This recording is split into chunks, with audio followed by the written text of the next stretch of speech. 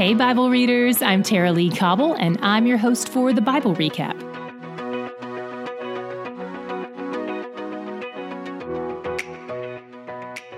Today we finished our 16th book of the Bible. Congratulations! We spent some time in the northern kingdom of Israel and the southern kingdom of Judah today, but we start out in the north with wicked King Ahab. Yesterday, God sent Elijah to pronounce death on Ahab and his family, but then showed mercy on Ahab when he repented. When we open today, we see the kings of the two kingdoms make an alliance. They want to capture Ramoth-Gilead, a city that was taken by Syria. Before they put a strategy together, Jehoshaphat asks if they can seek God for counsel. Smart move. Ahab brings in 400 prophets, and they all say God will grant them success. Then Jehoshaphat is like, but are there any other prophets we can ask? They just asked 400 prophets who were all in agreement, so why does he need another opinion? If 400 out of 400 dentists agree on the best toothpaste, I'm not looking for the opinion of 401. I'm just buying it. But the thing is, and this is only kind of obvious in the original text, these prophets weren't inquiring of Yahweh. They were almost certainly the same 400 prophets of Asherah mentioned in 1 Kings 18. Remember how Ahab had 450 prophets of Baal and 400 prophets of Asherah when Elijah called him up to the showdown on Mount Carmel? But only the 450 prophets of Baal showed up. Elijah killed them, but we never heard anything from the 400 prophets of Asherah. So these are almost certainly those prophets. Wicked King Ahab, even though he repented under the consequence of death, doesn't seem to fully grasp the concept of following Yahweh. And wise King Jehoshaphat seems to be discerning about that, so he wants a godly opinion. Ahab says there's a prophet named Micaiah, but he doesn't like Micaiah because he never says what he wants to hear.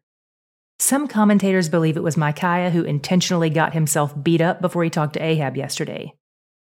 Micaiah appears before Ahab and says, "Go up and triumph. The Lord will give it into the hand of the king." Ahab doesn't believe him because this sounds too good to be true, especially coming from Micaiah. So Ahab basically says, "Are you joking?" And that's when things get really confusing. Micaiah's first response had been mocking the king and his prophets, so he shoots straight. He tells a story about how evil spirits came to Yahweh and asked permission to mislead Ahab by speaking lies through the 400 prophets. This may have reminded you of when Satan appeared before Yahweh and asked for permission to test Job. Evil spirits are subject to God's authority. They're on a leash, and they can only do what God allows and what ultimately fits into his sovereign plan. And God's plan, as he has already said, is to remove King Ahab and his family. The means by which God plans to do this is through this war. And the false prophets had prophesied falsely. Israel will meet with disaster, and Ahab will die in battle. Ahab does not like this, of course, so he orders Micaiah to be imprisoned.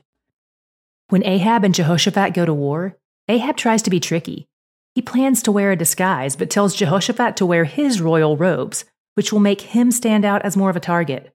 For whatever reason, Jehoshaphat agrees to this plan. One noteworthy thing here is that Micaiah's prophecy said the sheep of Israel had no shepherd. And here's Ahab trying to blend in with the sheep. He's certainly not a wise leader. His plan to disguise himself seems to work at first, because the Syrian archers go after Jehoshaphat in his royal robes, but when they see it's not Ahab, they withdraw. Then, one of the archers accidentally fires off one arrow and it strikes and kills King Ahab. And things with his death unfold in the ways Micaiah prophesied today and Elijah prophesied yesterday. His son Ahaziah takes the throne after him, and he's basically Ahab 2.0, Baal-worshipping and wicked in all the ways his dad was. What was your God shot today? Mine was in 2 Chronicles 18:30-33. I want to read it to you, then I'll tell you what I saw about God in it. It says, "The king of Syria had commanded the captains of his chariots, 'Fight with neither small nor great, but only with the king of Israel.'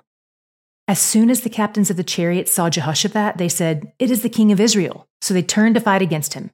And Jehoshaphat cried out, and the Lord helped him. God drew them away from him. For as soon as the captains of the chariots saw that it was not the king of Israel, they turned back from pursuing him. But a certain man drew his bow at random and struck the king of Israel between the scale armor and the breastplate." First of all, we see here that God helped Jehoshaphat when he cried out to him. He rescued the righteous in his time of need. But we also see how God has laser focus on accomplishing his plan. Nothing thwarts him. Not Ahab's disguise, not the Syrians mistaking Jehoshaphat for Ahab, and not even the call to stop firing, because the one man who failed to stop firing hit the very man God had appointed to die in the very spot that would kill him. The man may have drawn his bow at random, which can also be translated in his innocence or even on accident, but this just goes to show that nothing is random where God is concerned. He's so intentional. He hears the cries of the righteous, he wipes out the wicked, and he can't be stopped. And that's all a great comfort to me. He's where the joy is. This month for June's bonus content, we've got an 8-song album of some of my favorite songs I've ever recorded. Before I started D Group and the Bible Recap, I made my living as a musician. I hung up my guitar a few years ago, but I've combed through the archives and hand-selected the 8 songs I'd like to share with the public. You can check out today's show notes for a link to our Patreon so you don't miss out on this, or visit the Patreon link on our website, thebiblerecap.com. The Bible Recap is brought to you by D Group, discipleship and Bible study groups that meet in homes and churches around the world each week.